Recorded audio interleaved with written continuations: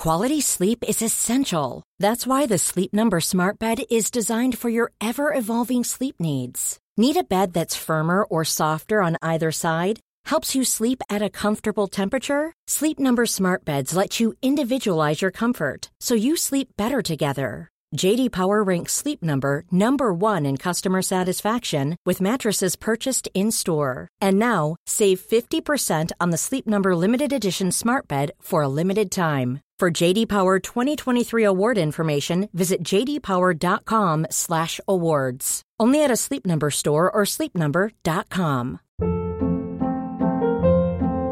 Hold up. What was that? Boring. No flavor. That was as bad as those leftovers you ate all week. Keke Palmer here, and it's time to say hello to something fresh and guilt-free. Hello Fresh. Jazz up dinner with pecan-crusted chicken or garlic butter shrimp scampi. Now that's music to my mouth. Hello Fresh. Let's get this dinner party started. Discover all the delicious possibilities at hellofresh.com. This episode is sponsored by BetterHelp. I feel like I'm constantly reminding myself that we are all carrying around different stressors, big and small. But when we keep them bottled up, it can start to affect us negatively. And naturally, that can start to affect everything else around us too. Therapy can be a safe place to get things off your chest and figure out how to work through whatever is weighing you down. I know that therapy isn't for everyone, but it definitely has benefited me in the past with learning how to sit with my feelings, set boundaries with people, and learn how to function with a little less shame. But if you are thinking of starting therapy and access has been hard for you, maybe BetterHelp is the right fit. It's entirely online and designed to be convenient. You can get it off your chest with BetterHelp. Visit BetterHelp.com/makeyourbed today to get 10% off your first month. That's BetterHelp, HELP.com/makeyourbed. Well, good morning, sunshine. Welcome to another day of the Make Your Damn Bed podcast. Yesterday, we started talking about our internal core beliefs.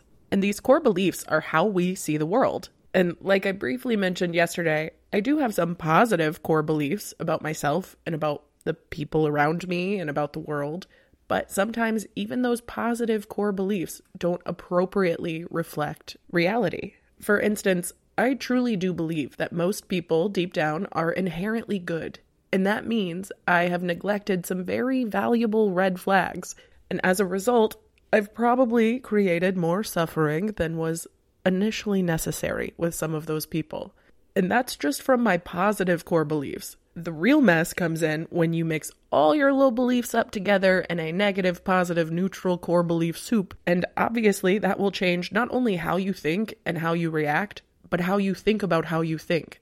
And because these are your core beliefs through which you've been viewing the world your entire life, you might not even notice where those beliefs are coloring your reality. Let's use an example of a little core belief mashup of my own. So I have this somewhat positive core belief that everyone is inherently good.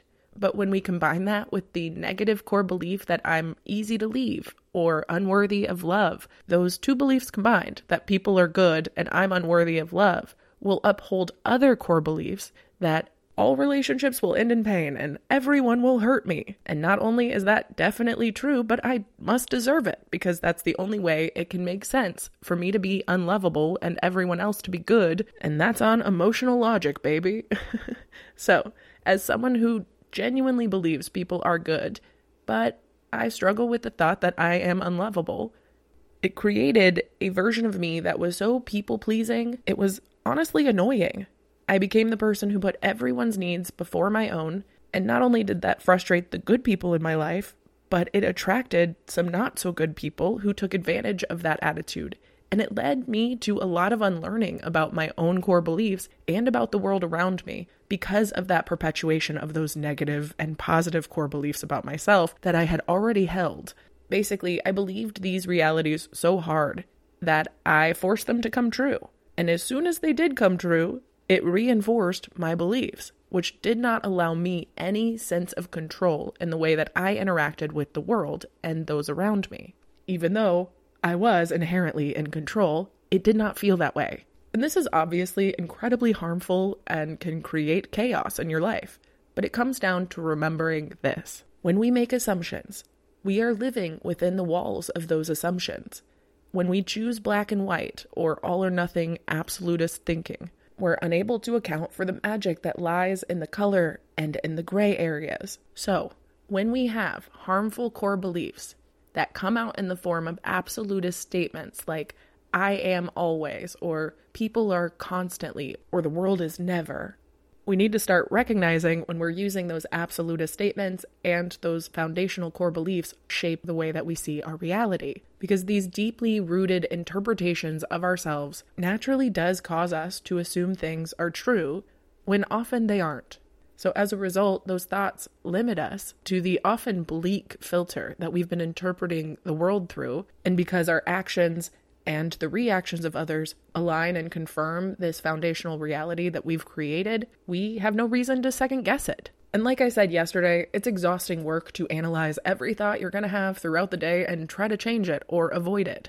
And more importantly, some core beliefs are universal, unavoidable facts of life. And those core beliefs that aren't, we probably created to comfort us and make our lives easier, so they're important in their own right. But no matter the reason we developed these core beliefs, whether it's to explain the unexplainable or protect us or whatever, getting to the core of them is just as important as identifying where they're affecting our lives. And when I say getting to the core of them, I want to be clear that I don't mean you need to re-traumatize yourselves to see why you do everything you do, but instead, I'd like to encourage a more curious approach, ideally with a mental health professional, so that we can better understand what roots we've planted our lives around, especially if those roots weren't necessary or weren't our choice. That way, we can rearrange to better suit a life we want or uproot the roots that are no longer serving us, rather than keep defaulting to the foundations that we've felt like we never had the opportunity or space to check in on. Because of course, our past shapes our lives and the way that we live in the future. That's good. But sometimes our past will confirm certain core beliefs that aren't necessarily helpful to our future selves. Because when it comes to these core beliefs, our brain wants to validate that belief regardless of the harm it causes. So, in an attempt to validate and perpetuate our own stories, our actions will change to better facilitate a reality where those foundational beliefs don't need to. For instance, if you fear conflict, you may become more submissive, or you might blame yourself, or you might become so avoidant of conflict that you don't actually experience real connection. If you fear rejection or abandonment, you'll probably take less risks, which means you'll get less experience dealing with rejection, and you'll also get less wins, because playing more means winning more, not just losing more. And although playing more is a key aspect in getting better at the game, it's pretty hard to play more if you're terrified of it. So for now, just start paying attention to the recurring patterns in your thoughts, in your emotions, and your behaviors. And start to reflect on those automatic reactions and your self-perception, so that eventually those automatic reactions will be something you reflect a little more on to make sure they're the appropriate assumption to bring to the table. Because like I said before, when we make assumptions, we're living within the walls of those assumptions. So while it's critical to learn from our past and be better equipped for the future, it's also important to let future experiences come to you before you label them with one of your core beliefs and then react, before being able to fully understand the nuance of the situation. But regardless of the situation you find yourself in now, remember, I love you so much. I hope you have a wonderful rest of your day, and I'll talk to you tomorrow while you make your damn bed. Bye, cutie.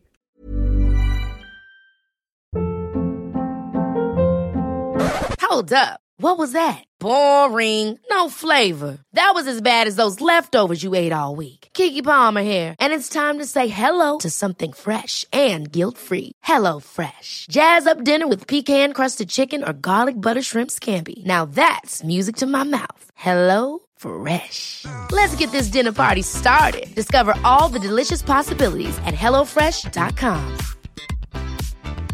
Hey, it's Paige DeSorbo from Giggly Squad. High quality fashion without the price tag. Say hello to Quince.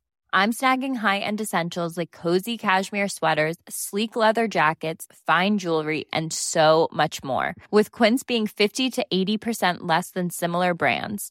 And they partner with factories that prioritize safe, ethical, and responsible manufacturing. I love that. Luxury quality within reach. Go to quince.com/style to get free shipping and 365-day returns on your next order. Quince.com/style. Mom deserves better than a drugstore card. This Mother's Day, surprise her with a truly special personalized card from Moonpig. Add your favorite photos, a heartfelt message, and we'll even mail it for you the same day, all for just $5. From mom to grandma, we have something to celebrate every mom in your life. Every mom deserves a Moonpig card.